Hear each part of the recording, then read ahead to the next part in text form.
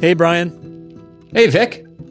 You're listening to Game Federer, a podcast where Brian and I relive and revisit every Roger Federer Grand Slam title.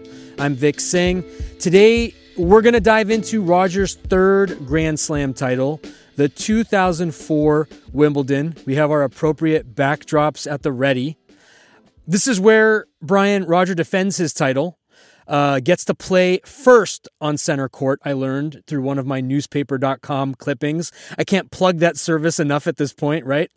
Same. It's a tradition for defending champs, something that was interesting that I learned. Brian, what tennis traditions are you particularly fond of? That's a really good question. The defending champ opening play center court is cool, but it does give short shrift to the women's champion from the year prior because it's always the men's defending champion begins play at Wimbledon 1 p.m. on that next day, on that following year, the first Monday. It is a cool one, though. It would be cool if it was a little more well-balanced. But in terms of tennis traditions, I guess the scoring system in itself is a unique tradition because it's unlike anything we see in any other sport. And trying to explain to people why love means zero and love isn't necessarily a good thing in tennis to have. I guess maybe that's the unique wrinkle of tennis that appeals. Interesting. When I wrote that question, I posited that question to you, I was thinking about what I love, and it has nothing to do with Roger Federer, but everything to do with Rafa Nadal, who we're going to talk about in just a minute, his idiosyncrasies and quirks on the sideline and the way he arranges his water bottles. That's a tradition as far as I'm concerned from a spectator point of view and certainly from a commentary point of view. So we're at the point now, 15, 16 years into his career, we're calling that a tradition, not his tics and habits and rituals. It's tradition territory. Okay. You're not watching tennis if you're not watching people's sideline idiosyncrasies. I said it. That's very true. And you notice that with everybody. Serena Williams, if you notice, after the first game of every match, the players walk around. They switch after the first game. And players will always take the side by their chair. It's supposed to be continuous movement, but they always stop and get a drink. They don't sit down. Serena never does that. She goes around the far end of the net, away from the chair, away from the umpire, and just walks around to the other side. That's one thing that Serena does that if you watch her matches, you'll notice. What do you make of that? Is that avoidance or is that intimidation or a combination? I think it's intimidation. She has the intimidation factor certainly by this point, but I think it kind of goes to show that I'm not walking past you right now. I don't need a drink. We just played that first game and I'm going right to work. I'm not stopping. I'm not doing anything other than focusing on this next game, whether it's her first service game or her first return game. That's my read on it, at least. It's funny you mention her. She's going to factor into our story here today too for a pretty interesting reason. Let's start with Miami 2004, though. That's what we talked about last time. Nadal beats Federer for their first head-to-head matchup. I noticed a couple of things, and I would love to get your take on this. I noticed that he played most of the match 3 feet behind the baseline. What is a player saying when they play that far back? What was he saying? What was the game plan? Well, at that point, that was more rare to play a match that deep. Yeah. And now we see Nadal go even deeper. If you look at a lot of these tournaments now, not on grass, but on hard courts, they'll have lettering behind the baseline saying usually the name of the city, wherever they are. Rafa will play oftentimes on those letters. It's about 9 feet behind the baseline. He'll play on the lettering. He'll play back. We'll see Dominic Thiem do it.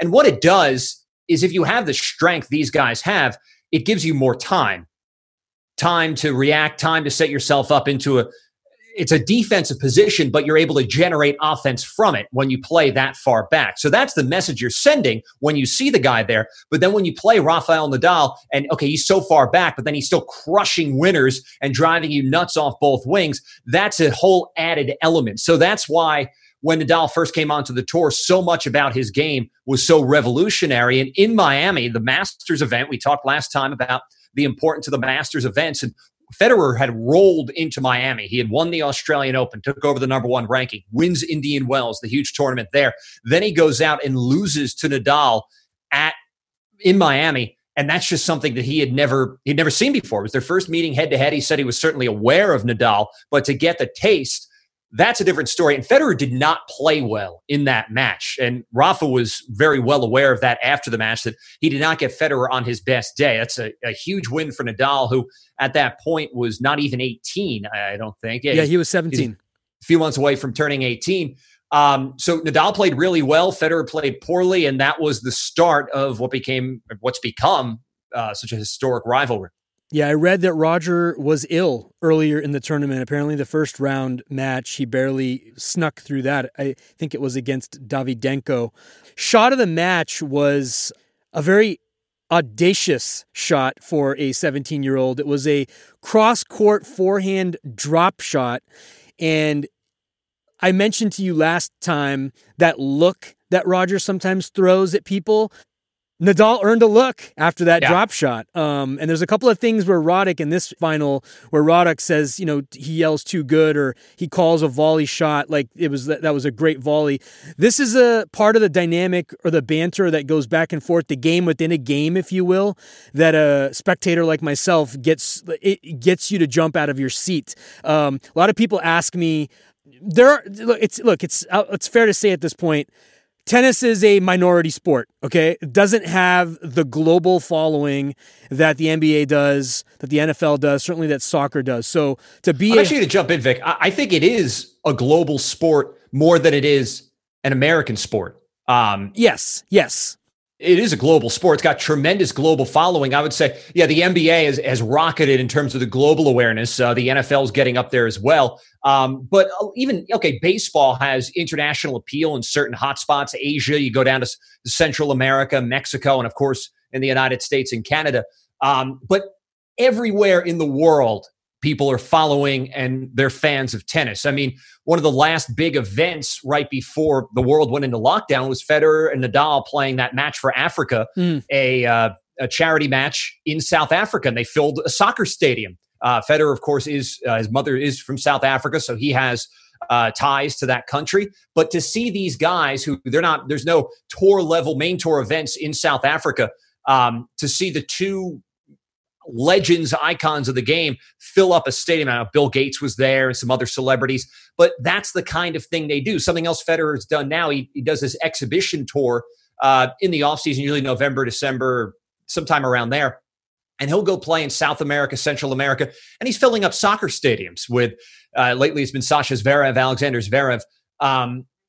So that, I think, it is a global sport. I think in the U.S., outside of the U.S. Open and the majors, it does get a bit lost in the shuffle, but it's truly a global sport. Thank you for clarifying that. That is absolutely accurate. Let me throw this back at you. Why do you think it's not bigger in America? It is such compelling, as you know, television. That moment that I just described to you, that look after that, bold, audacious drop shot, that's as good as you're going to see in a boxing match or an MMA fight or, a fourth quarter, 2 minutes to go, top of the key, a jumper off a screen. Why isn't it bigger in the States? The best American athletes aren't always flocking to tennis. It's something the USTA has really tried to move forward the last couple of years, and they've done a pretty good job with it, is making it more accessible, because tennis has this reputation, especially in this country, I would say more than in others, of being this country club, rich person sport. The best examples of that not being the case are Venus and Serena Williams learning how to play tennis on the hard courts in Compton, California. That is as far from a country club as you can get. So making the game more accessible, that's part of it. Steering good athletes to tennis, those run hand in hand. And I think an issue is there has not been that dominant number one men's tennis player. You had Roddick towards the top of the game for the better part of the first decade of this century, but then going back, you've got to go back to Sampras and Agassi, and then before that, McEnroe and Connors, Courier, Chang, those guys, Ivan Lendl. He was born in Europe, so people didn't always view him as an American. He's an American player, and the personalities that come with it. Okay, Sampras, not the most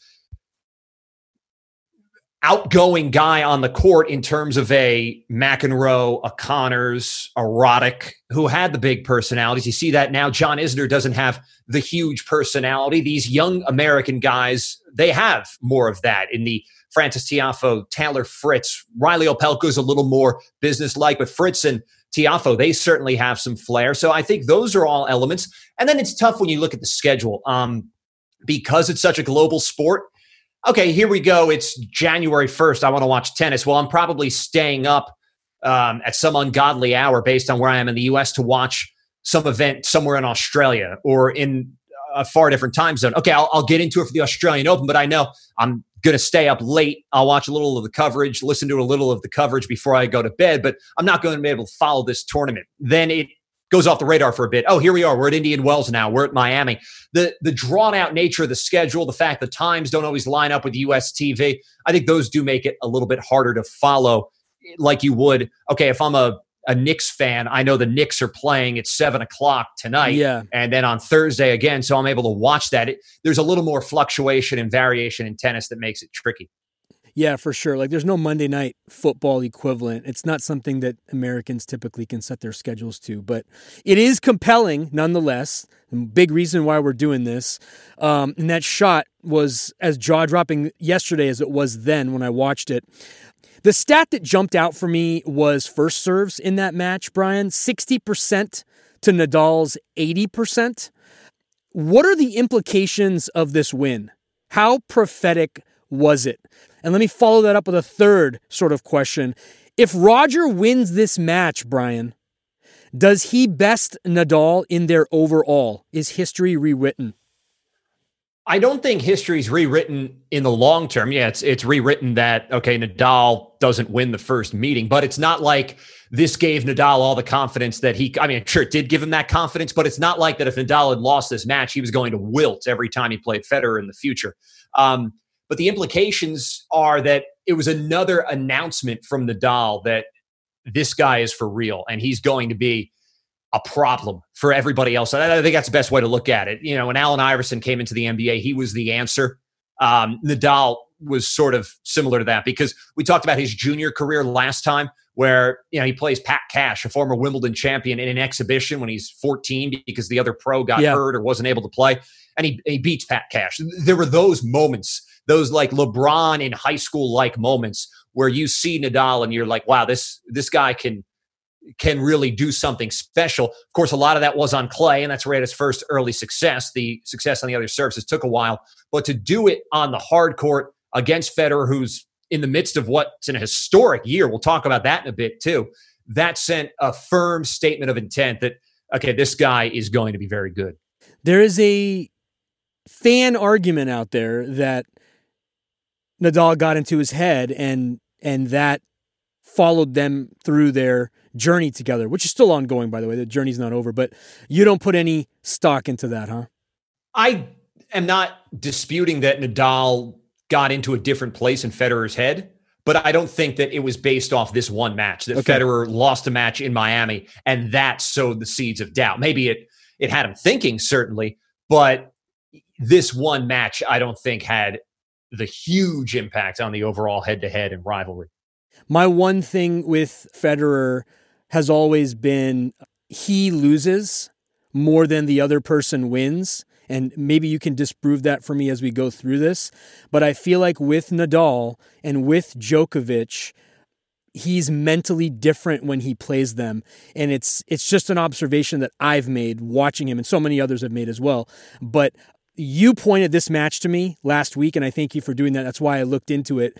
And when I looked into the history of it, and then when I read about it, and when I watched it, the highlights, I saw the same look on his face then that I saw all these years later. And it actually gave me a tremendous amount of context. So thank you, but also not thank you, because now I know, watching him in all these matches going forward, that there's a piece of him that knows that this guy's got his number. But again, let's continue and see how it plays out. They play again, by the way. I want to just mention this. We may or may not talk about it if it's appropriate. They play this tournament in Miami again in 2005. Federer comes back and wins it. And he comes back from 2 down to beat Nadal. So there's an argument for resetting the confidence meter, if you will. But again, that is part of the storyline for 2005. I don't know if it ties into anything that you want to say about this particular tournament, though. Yeah, I think that is a good place to pick up when we look at, spoiler alert, Wimbledon 2005 and how that lead up is different, because you also have some interesting clay court matches for Federer coming a year later. But we talk about it a lot, how it's different in tennis, where you come back as the defending champion. It's a big deal, but a whole lot has happened in the 1 year to the next when you look at it through a specific tournament. So we will pick it up and the importance of that for Federer, but let's keep it spring, early summer 2004 for Let's now. keep it chronological. Some scenarios coming into this Wimbledon tournament, Brian. Roger's match record was 39-4, which begs the question, who beat him? Tim Henman beat him. Nadal beat him in Miami, which we talked about. Albert Costa in Rome, and Curtin, who you've mentioned a few times, beat him in the French in the round of 32. Coming into this Wimbledon, he had 5 singles titles, and his career singles titles to this point was 16. For the year, he finished 74-6 with 11 singles titles. And I'm mentioning that now because there's something I want to do later. Maybe at the end of this episode, we can start the process, but I want to explore what Roger's best year was. So I'm putting that on the table for you. He didn't lose to anybody in the top 10. And some statistics that I found that are interesting. He won 92% of his service games, which is better than Sampras or Roddick's best service years, statistics-wise. And I found some under-pressure stats. He won 72.6% of his break points and 80% of his tie breaks. So it was a very good year, Brian. Cue Frank Sinatra. What stats do you place a high value on? Some of the stats we've actually just talked about in terms of big picture. Yeah, I'm going to look at the pressure points. How did he do on break points? How did he do on break chances? Was he able to save break points if he faced them on his own serve? In the individual matches, you've got to look at the serve numbers are where they start. Unforced errors to winners, that can be, they're not quite as illustrative as the serve numbers are just because of the styles of play and the different conditions of the match. But if you're getting your first serves in at a high percentage, you're taking so much pressure off of yourself. If you're not getting them in at a high percentage, and we talked about that Miami loss to Nadal where he was only at about 60%, that's a pretty low first serve percentage. So you're putting a lot more pressure on your second serve. You're not going to be as aggressive or take as many risks on the second serve. So you don't have that attacking advantage quite as much on the second serve as you do the first. So to me, I usually look at the serve stats as the best picture of the way things are going to go or are going. Roddick coming in, his match record was 38-8, 3 singles titles, 14 career singles titles at this point. And he recently hit or clocked a 153 mile per hour serve on grass. Brian, how was Federer able to neutralize Andy's serve so effectively? Besides being Roger, what did he figure out that others mostly couldn't? Well, are we talking in this Wimbledon final? Spoiler alert, they're going to meet in the final. Or are we talking about in general? Because Federer, of course, had a pretty good head-to-head advantage over Roddick. Which are you looking towards? Whichever. In this final in particular, Roddick has some momentum with his serve, but he has gone on to say in interviews that Federer figured it out. Doesn't say what he figured out, but he says that he figured it out. So speak generally, this is one player that I think it's safe to say that Roger owned him, for lack of a better term, but others couldn't. His serve was done. If you look at the stats on Tennis Abstract or wherever you read about it, Roddick's serve decimated opponents. But for some reason, when he played Roger, we talked about this last time, we talked about the basketball instead of the tennis ball. What was in Roger's calculus that made it different compared to his other opponents? Well, a lot of it, and I think we had talked about this a little bit last time, or maybe it was 2003 Wimbledon, talking about Mark Philippoussis. If you're a big server, which Philippoussis was, Roddick was even better, you're used to getting free points off your serves, easy points, easy service games. When it's coming back at you, that's uncomfortable. because it takes you out of your comfort zone. What is your greatest weapons now effectively been, if not completely neutralized, at least blunted. And it's a totally different frame of mind to be in. Instead of these real quick service games, I'm going to boom 3 aces, then hit a service winner. And next thing you know, it's back on serve for this guy. You're finding your serve come back at you. If you're hitting it at 140, it's going to have some interest on it. So you've got to get yourself quickly in position to play the point. And that's where Federer shines with, we talked about his reflexes and his anticipation, his quickness, just the quick hands, how he's able to absorb the best blows of pretty much everybody else and then send it back at them. This final is a great example of Federer being able to do that. It's similar. I'm going to do this every time we do a show here and say, I hate the boxing. I don't love the boxing analogies for tennis, but they work. If you're watching a boxing match and you see a guy just kind of weathering the storm, there's a barrage. But if you know he could just weather that storm, the other guy punches himself out essentially, and he'll be able to now assert himself. Federer does a lot of that, especially in this final where Roddick comes out guns blazing. But then Federer, as the match goes on, as the rain delays accumulate, he's able to just claw things back into his direction, the momentum and everything going that way, and then do what he does best. And that's that all-court style of game. He's more adjustable. He's more flexible to what you need to do to win. A little more lay of the land, since I'm a completist. Cast of characters that are part of our Federer story to date. Nalbandian comes into this tournament with a 20-7 record, 0 year titles and 2 career singles titles to this point. Fascinating thing I caught that I don't think we talked about, he was a finalist in the 2002 Wimbledon. Hewitt beat him there. Did we talk about that? We briefly did. Did. Well, I mention it because it's a plus factor for my Hall of Fame case for him.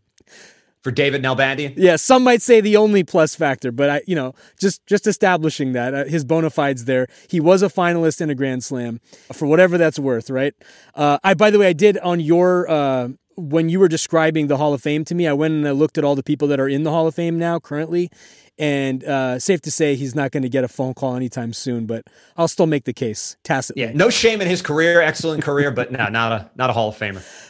Finally, Hewitt's 2004 record coming in was 32-10 with 2 titles and 21 career titles. Brian, Roddick versus Hewitt, both prime. Who you got? And some trivia. What is their head-to-head? That's a really good question about the head-to-head, and I don't know it off the top of my head. Obviously, Hewitt stuck around longer than... You'll be surprised when I tell you, but who you got in their prime? I think Roddick in their prime, based on the weapons he has, where Hewitt more of a counter-punching style that certainly worked for him. But Roddick had the firepower. So in their prime, I'm giving it to Roddick. Does Hewitt have the head-to-head advantage? They are 7-7. Wow. They are tied in head-to-heads. I guess I'm not shocked. I'm certainly not shocked. I'm not that surprised that they're pretty even because, okay, Roddick has the firepower, but if Hewitt's able to, like we talked about, absorb some of that for a while, if it's a best of 3 match, that's a different story than a best of 5 match. And Hewitt was also a former world number 1 player. He won Wimbledon, something Roddick never did. So I'm not surprised by that. I love what you said about blunting their sort of offense. And I'm going to take your boxing analogy and I'm going to raise you Mike Tyson's punch out. It's like the equivalent of getting a star, right? And then you have your super punch and you described it so eloquently. That's exactly what it is. Roddick's like, how did you hit that back? And by the time he's figured out how he hit that back, winner. Exactly. That's essentially what it is. And he was never able to get out of that cycle, it seems like. Well, it's not so much that it was a cycle to escape from. That was just his game, and his game worked really well. But when you go up against a prime Federer, that game, he has the answers, essentially. Rankings of a couple of the usual suspects at this point coming into Wimbledon. Roger was, of course, number 1. Roddick, number 2. Nalbandian, number 4. Safin, number 19. There were some missing faces this Wimbledon. Nalbandian was out with a torn abdominal muscle. Agassi withdrew. I couldn't figure out why. I don't know if you know. Nadal had a broken foot, which also is kind of an amazing sort of just general statistic that he broke his foot and ended up having the career that he had. Usually it takes a little bit out of you, right? And then Gaudio, who won the French Open, withdrew from this tournament as well. Did this dilute the field for you at all? Does this diminish the Wimbledon championship at all? No, because by this point, those players are supporting players. The big guns, Federer and Roddick, for all intents and purposes here, they were here, and they basically, I'm never somebody, I don't put any stock, I put minimal stock in diminished fields, because it's, especially in tennis where it's, you lose once and you're done. It's, if you show up, you're ready to go. And whoever is the last person standing at the end of that tournament, well done, because that's the important part. Showing up, basically taking the ball, towing the line, whatever cliche you want to use here. Once you do that, once you're in the arena, then you're there and you're in the fight, and whoever can win the fight is the deserved champion. That's how I look at it, at least. On the women's side, this Wimbledon was important. And I remember exactly where I was when I watched it. I was visiting my wife's parents, and they had a little TV in a little room, and nobody was interested in tennis except for me. So I went up and I was watching this match of this little Maria Sharapova, 17-year-old Maria Sharapova, beating Serena in the final in dominant fashion. So you say little in terms of age, because she, of course, 6 feet tall, not little in terms of stature.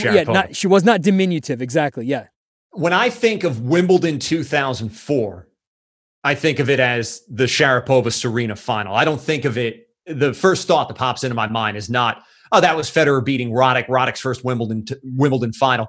It's the Sharapova Wimbledon. It's where she burst onto the scene, handily beat Serena. And I think what makes it more interesting and more, in retrospect, important was how Serena just has absolutely owned her for the rest of her career, because it wasn't even a rivalry. You talked about Roddick having his hard times with Federer in their careers. After 2004, Sharapova never beat Serena Williams again. She beat her here at Wimbledon in the final, beat her again at least one other time late in the year. I'm not sure if there was a third in there. And for Serena it's almost like you spur somebody forward. This is one of those things that spurred Serena forward. She loses the final the way she did and was never going to lose to Sharapova like that again. I think that's the big headline coming out of this tournament. Oh, for sure. I remember it as Maria's Wimbledon as well. She, of course, was ranked 13. Serena was 22 years old and was the defending champion, number 1 seed. The other cool thing about this journey for Maria, she beat Davenport in the semis, which was considered a huge accomplishment as far as her career as well. So she went through 2 juggernauts to get the trophy.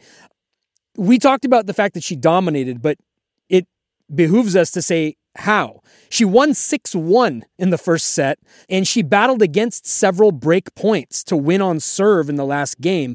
So that statistic that we mentioned earlier, like the under pressure statistic, she showed up. And it kind of reminded me a little bit of Rafa Nadal in Miami, this 17-year-old sort of audacity vibe going. And it served her well, and it obviously served him well. The feel-good observation, though, I watched this again, and I got kind of emotional. She runs into the stands and she hugs her dad. And if you know anything about her story and her parents' story, like, that was a beautiful moment for her. It was a beautiful moment for tennis. It was a beautiful moment for her. And he was just exulting with all the sacrifice that they made to get her to that point. It was a great thing to witness again. You kind of have talked about it, but she never won against Serena again. She never beat Serena again. She had a victory later in their careers at Roland Garros. Later that year. But at Roland Garros also, I think Serena withdrew from the match or retired. Well, she didn't play. But in terms of beating her, shaking hands at the net, you won more points. Yeah, she never beat her again. Why could she not replicate this success? Obviously, Serena, but what did Serena figure out? Or what did Maria what about this was a fluke? Not to diminish her victory, but how was she never able to even not even able to get even close again? She got dominated off the court, 45, 55, 60-minute matches pretty much for the next decade. What happened? Well, at this point, Sharapova had the booming serve. She was a power player. When she hurt her shoulder a few years later, it kind of fundamentally changed her game. So she's going here. It's strength versus strength with the Williams power, the Sharapova power. In the future, she had less power, and that really hurt her. I think Serena did not at all like the fact she lost this final, and that served as extra motivation to bring the A game every time she stepped on the court against Sharapova. And the converse of that is, Sharapova is going to project a confident facade, but the numbers don't lie. You know, if it's 8 years later when they're playing in 2012, she knows, oh, wow, it's been 8 years since I beat her. This is not a good feeling walking onto the court and seeing Serena Williams walking also onto the court at the same time as me. All those things added up together, I think, spelled doom essentially for Sharapova against Williams. I also don't think that it helped her that things got personal between them later on as their career went on too. So it was an added but by that point, the point where it did get a little more with Sharapova, some of the things she said, she was playing less. She was not at her best physically. So I don't know if that had a huge impact. It certainly, I'm sure, gave Serena some extra motivation, but I don't know if that really tipped things in one direction or another. In your estimation, do players know? Like you hear with NBA players, they'll be like, yeah, I'm not reading what people are tweeting about me or what this person's saying. But do they know? Do they know what opponents think of them? And are they cognizant of what's been said in a press thing here or a quote there? Are they generally on top of it, or do they really stay in bubbles? A bit of both. And it also depends on how honest the player is being. A big thing, especially at tournaments, you'll hear players say, I think Serena always says this, they don't look at the draw right. In terms of who they, if I win this, then I'm going to play that. I believe Serena. I don't think she looks at the draw. Other players say that, but I think they have a pretty good idea of the draw. Federer is well aware of who he's going to be playing next. So that is one thing where it can vary. And something else that's different, I think we talked about this in a past episode, just the nature of this sport, how it's so individual. You're not in the locker room that belongs to you and then your opponent's in the other locker room. It's like going to the gym where there's one big locker room, everybody sharing it. You're eating in the same place. So you're seeing the same people. It's like any workplace. Now you've got your coaches, your support team around you. So you're not necessarily going to be it's not like the first day of school sitting in the cafeteria. There's a little more cushion, buffer, but you're still going to be around these people day in, day out. There are certainly friendships on the tour. It's like any workplace. You're closer with some people than others, certainly in terms of nationality, language, if you train in a similar area. Those all have an impact. Federer's path to the final. This was kind of a snooze fest for him. He breezed through the first 4 rounds, breezed in straight set victories. The only 2 real challenges came in the quarterfinal against Hewitt and the final against Roddick. I want to point out the Fala match. Fala, I hope I'm saying that right. In the round of 64, it was a clinic, 6-1, 6-2, 6-0. In that match, you get to see him do a running no-look backhand winner. The commentator said that was something you would see right off the squash court. Thought that was a nice pull quote. The statistic that I found on this match that was interesting, and I just wanted to toss out at you, was this thing called the dominance ratio, which is the percentage of return points won over the percentage of serve points lost. Okay? So again, it's sort of the way I read that is how insignificant is the opponent, essentially. And the ratio on this match against Fala was 2.74. And I'm going to give some context there in a second. He got 75% of his first serves in. The match was 54 minutes long. And Brian, this was a best of 5 match. Okay. And it was 54 minutes long. His fastest best of 3 match that year was 47 minutes. To give you some context on how fast this match was. The only player he dominated more that season was Christoph Vliegen. And if you have an anecdote about him, I'll be super impressed. He beat him in the first round of the French Open. His dominance ratio there was 2.85. Do you like the dominance ratio? I think it can be, I like the numbers. If you're a player, that's very promising. But in terms of telling how it's going to be, I think you can look at the time and look at the score. And I think that tells you enough because then they still have to go out and play the next round. Fala was a qualifier in the tournament. So, he was going up against the world number 1. Yeah. you knew going in that this was going to take something really special. And that is something that we've talked about time and time again with Federer, how he doesn't let these guys get comfortable and not even enjoy the moment. You're never going to do that. But from the beginning, he's on the attack and racing out. He's working fast. He's serving fast. He's breaking serve. Everything is happening quickly. I think that match was likely played on center court. If you've never played on a court like that in your life, you're going up against the world number one. I've talked to players about this based on those big show courts at majors. If you're the lower seed and you're playing the big name on these court, you walk out and it's basically like, don't look up, because then you look up and you're seeing, wow, this place is really big. There are a lot of people here. Wow, this is something. Next thing you know, the first set's over. There's that factor, where the head spin factor, and it very well could have played a role in this match. Something else, as we talk about what a breeze Federer really had through most of his draw, this tournament, this entire Wimbledon Championships was not a breeze because of the weather. As quickly as Federer worked through this tournament, it was stressful. He only lost one set going into the final, but based on the rain delays, there was no play one of the days in the first week, and then again, I think on the Friday of the first week. So they had to come back and play on the middle Sunday, which is traditionally the day there's no play at Wimbledon. They call it People's Sunday because if it happens, they haven't sold tickets. So once they realize it's going to happen, it's first come, first serve. Tickets are on sale. So it turns into a little bit more of a party atmosphere than the usual buttoned up crowd element that goes on at Wimbledon. Yeah, there's less of as the famous soccer player Roy Keane once said, the prawn sandwich crowd. So this tournament, they had to play on the middle Sunday. Federer and Roddick both had to come back, finish their semifinals on Saturday. It was like the old U.S. Open Super Saturday.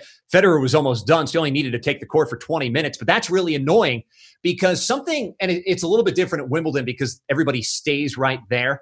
But if you have to play, it's not, I show up an hour before my match, win, and walk off the court. If you are playing, you're going to get there well before the match. So you can warm up somewhere on site. You've got to eat. You've got to get any kind of pre-match, massage treatment you need. You play the match. Match is over. You've got to cool down. You've got to eat something. You've got to go talk to the media. You've got to, and then get back to wherever you're going. Wimbledon's a little bit easier because everybody stays right there. The U.S. Open factor in, let's say, an hour in traffic back to Manhattan. So it's draining, essentially, is the easiest way to put it, to be on site. So, okay, Federer's only on court for about half an hour on the semifinal Saturday, but it's still a day where in a normal situation, he's going to have a light hit in the morning, so he will go over, but it's not match stress. He's stressing his body out. His cortisol levels are going up. The heart rate's going up, and it's a little bit more to recover from. So the weather is absolutely a story of this Wimbledon because this was, remember, pre-roof, so you couldn't just play through it. Let's talk about Hewitt for a second, and I got an interesting question for you at the end of this. That match, Federer, I noticed, pretty much stayed in one place. He didn't move around a lot. His economy of motion was on full display. He rather moved Hewitt all over the court. The second set, he goes up 6-0 in the tiebreak and wins at 7-1. Third set, Federer breaks him early with a backhand winner straight down the line, and he wins the set 6-0. Third set, 3-3. Hewitt had 2 break points, and he gets it, but then Federer breaks him right back. So he kind of has glimmers of hope, but then Federer essentially shuts it down. Federer's match point was on Hewitt's serve, and Hewitt double faults. Probably the worst way to lose a match, safe to say. Brian, if there's no Federer, do Roddick and Hewitt play tennis longer? Did he force them into early retirement? I don't think Federer is the answer there, or is the reason why they retired when they did. They retired at very different stages, too. Roddick, you could say, left on the earlier side. Basically, he left them wanting more. And for Roddick, and he's admitted this, too, and talked about this, it becomes a question of, is this worth it? He's a guy who's number one in the world. He's won a major. He's been in major finals. Do I want to be out there week in, week out, where I'm not getting any younger. These young guys coming up are pretty good. You're chasing it. It's a Sopranos reference, a show we both like. Is it worth it? And I think he made the calculus that it wasn't worth it. Hewitt, on the other hand, has stuck around the game. He's the Australian Davis Cup captain. He'll play doubles in certain weeks at different times during the year. He's more into around the game now. So no, I don't think that's Federer. I think it's more just, is this worth it right now for us? Some compelling matches this Wimbledon besides the ones that Roger Federer was in. Hewitt versus Ivanisevic in the third round. This is Goran Ivanisevic's final Grand Slam appearance.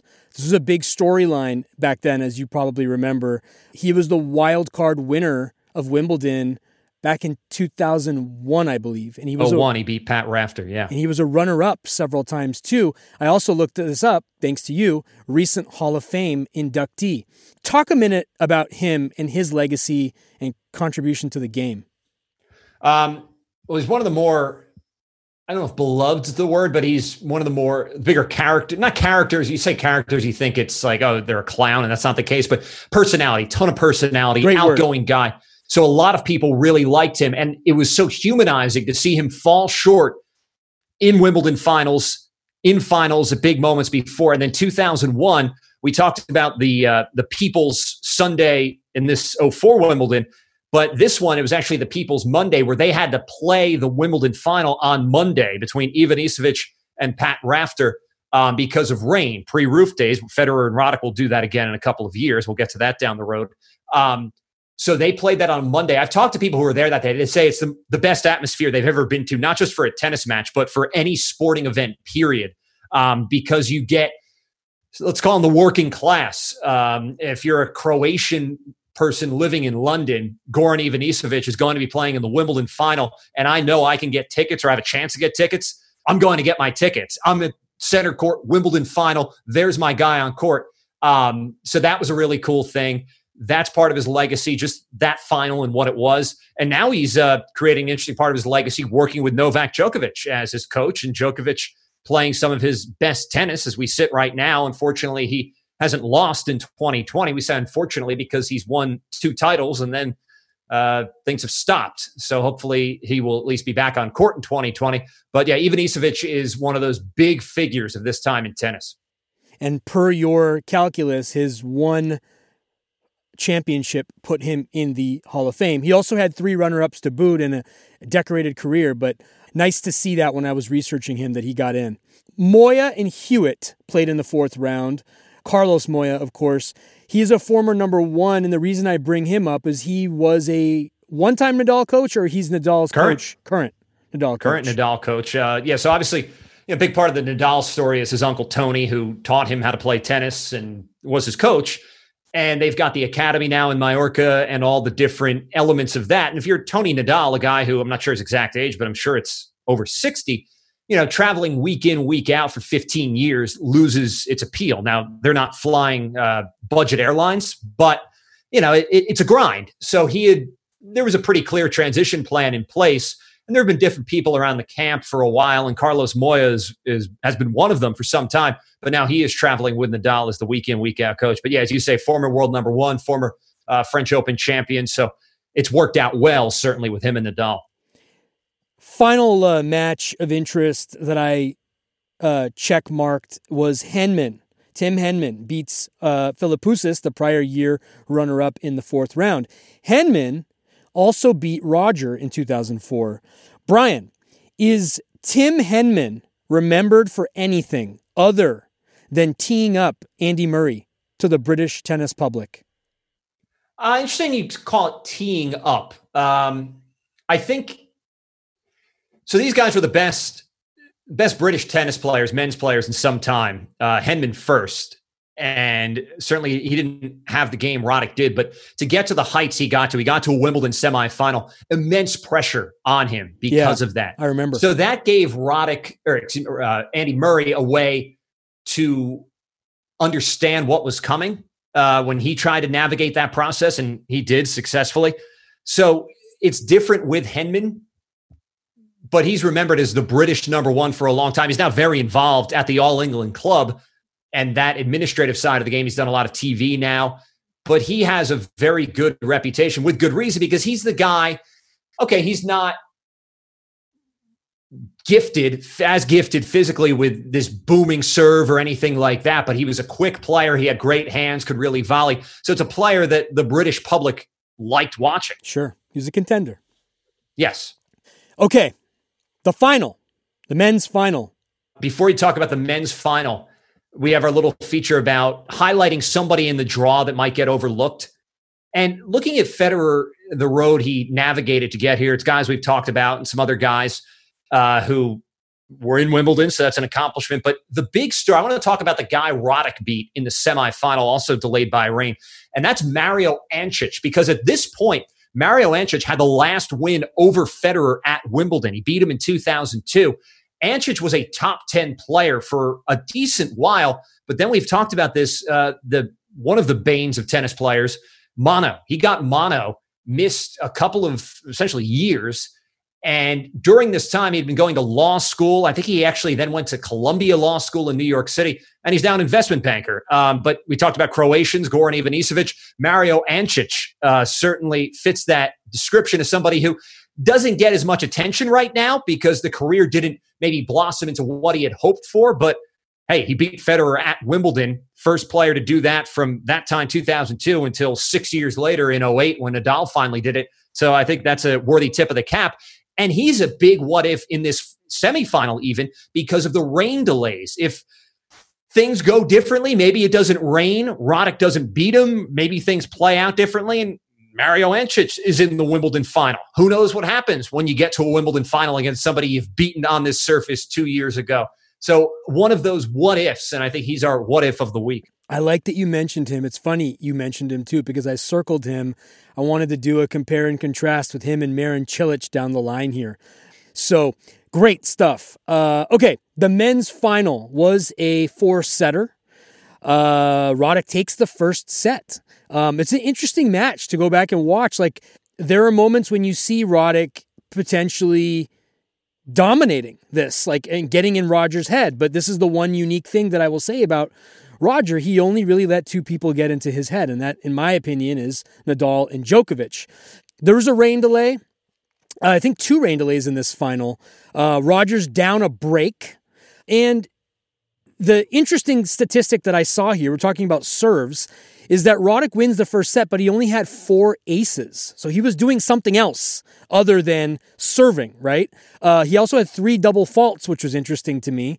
I guess if you're going big, sometimes no risk, no reward, you're gonna double fault a little bit. That might play into it.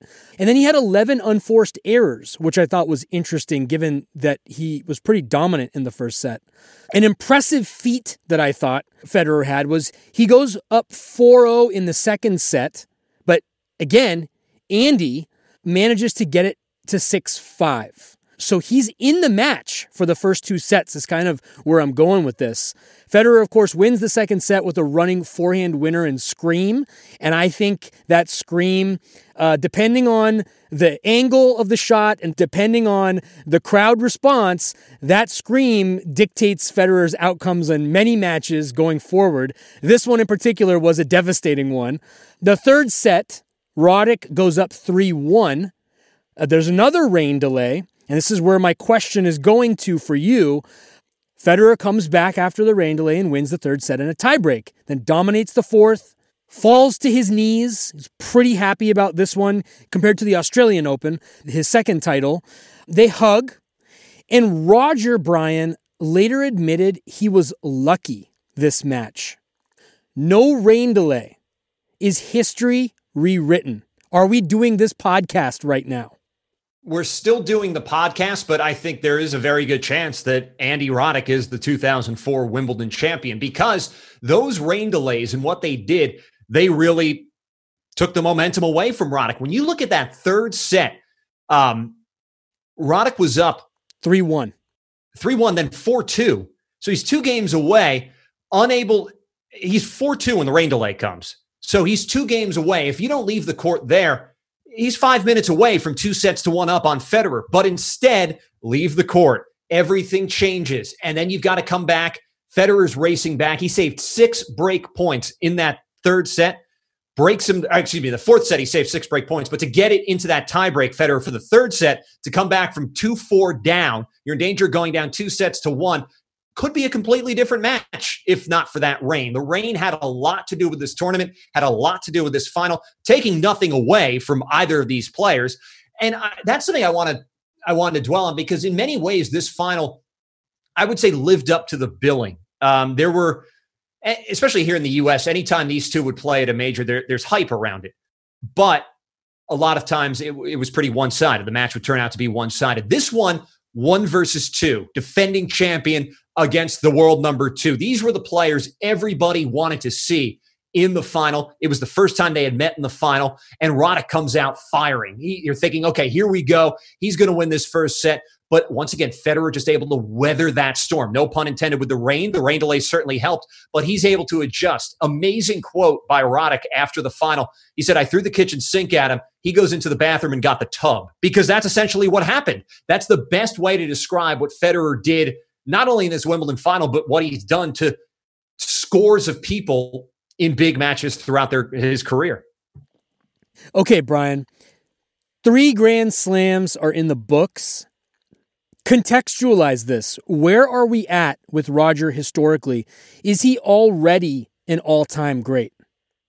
Yes, he's an all-time great because he had won 3 majors. He's the best Swiss player ever. But then you start to look at the company he's keeping as the world number 1, as a major champion, defending a Wimbledon title. At this point, now that Federer's won this Wimbledon final, he joins pretty elite company. Bjorn Borg, Jimmy Connors, Stefan Edberg, only players in the Open era to win their first 3 major finals. But what's really impressive, we didn't know at the time. It's like if you saw Joe DiMaggio start the 56-game hitting streak, if you saw game 3, like, oh, this DiMaggio guy's pretty good. This Wimbledon 2004 marked the start of 2 records, which I think are some of the most impressive things Federer's done. 23 consecutive major finals, or semifinals. Wimbledon 2004 to Australia 2010. He's in the last 4 every single major in that stretch. Not only is that impressive to win those matches, you've got to show up. You've got to be healthy. And he's been very blessed with health throughout his career. That's tremendous. The other one that goes even longer, the quarterfinals. Wimbledon here to the French Open in 2013. That's 36 consecutive major quarterfinals. Those are things that you ask about, things that could be beaten. Could they be? Yes. But for the time being, they are very strong pillars in the Federer argument as one of the greatest of all time. That's my GOAT. And those are numbers that I think prove that well. Yeah. Some questions and debates that I kind of want to deposit now, but I want to revisit in future episodes. I kind of mentioned this earlier. What's his best year or season? It's kind of too early to say right now. 2003 or 2004, by some accounts, based on the research I did for this one, is considered that. But I want to be able to contextualize it. So something to focus on that we can get into after a few more of these. But another thing I'd like to do is these matchup what ifs. And you kind of touched on it a little bit already, but maybe some revisionist history here, Brian. If Agassi had played, if Nalbandian had played, how would the brackets look? And would we have the same result?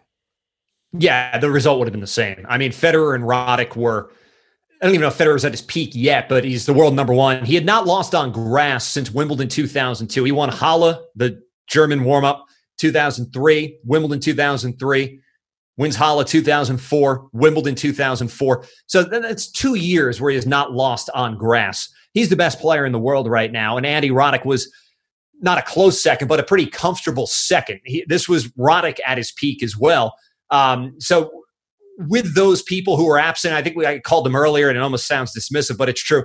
They're supporting players at this point. Now, they're important. They give an Oscar for the best supporting actor and actress, but they're not the star. They're stars, but right now, July 2004, the heavyweights are Federer and Roddick. Okay. Agassi especially is going to play Federer in a final coming up pretty soon. So I'm trying to keep him in the loop. And then obviously, I think we can't do this project without giving him a tribute on his last Grand Slam, which we'll definitely do. So we'll give Agassi his due going forward. Any final thoughts, stray items on this tournament, Brian? Yeah, a really interesting note that I had forgotten about until reading about this. So Andy Roddick in his road to the final. He had only lost one set as well. He had a slightly tougher time than Federer getting there, but he still only lost one set. Roddick in this tournament, in the quarterfinals, he beat Chang Schalken from the Netherlands. And fascinating, I mean, far bigger than tennis. The Italian Open, the clay event in May, there was a fire at the tournament hotel. A couple people died, sadly. Roddick's room was on one floor. Schalken's room was on the floor above. Schalken jumped down onto Roddick's balcony, and then they walked down ladders the fire department set up. So these two guys go through this near-death experience, this traumatic thing together. And then 2 months later, month and a half later, they're on court against each other in a Wimbledon quarterfinal. And I think that is really fascinating about the different dynamics that creates. And Roddick has said that it had brought them closer. They had always been friendly, but this certainly, you go through like that, something like that with someone, that's going to make things a lot more, just put everything in perspective on the tennis court, off the tennis court. So that is a footnote that is obviously a very sad footnote that some people lost their lives, but it's a footnote that goes well beyond the tennis court.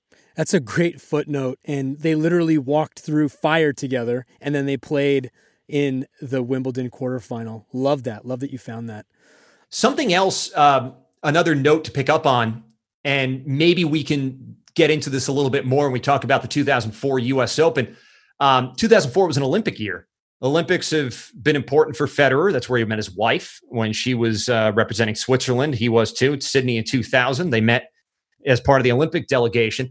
But he goes to Athens in 2004 and does not win the gold medal. He has never won the Olympic gold in singles. And I think that is something that has really been driving him these last couple of years. And the fact that the Olympics were postponed to 2021 makes it very interesting now. I think that a lot of players, maybe Venus Williams, had circled those Olympics as this is a nice place to maybe wrap things up. But the uncertainty, and I don't know anything that this is a case, but the math works out. I mean, Venus Williams will be 40 this year.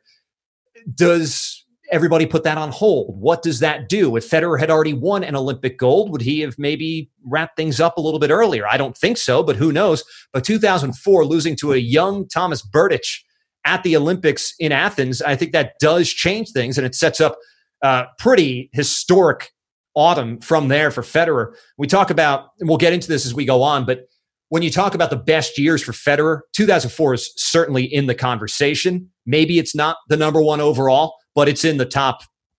I'll put it in the top 4 easily. Okay. Next time, is the Olympics a good starting point for our story of the 2004 U.S. Open? Or is there another place you'd like to start? No, I think we can look at it from post-Wimbledon, because Federer won a bit, and then you wonder, did he tire at all down the stretch that summer of 2004? And if he did, he certainly recovered in time for the U.S. Open, another tournament that we talk about Federer breezing through a draw.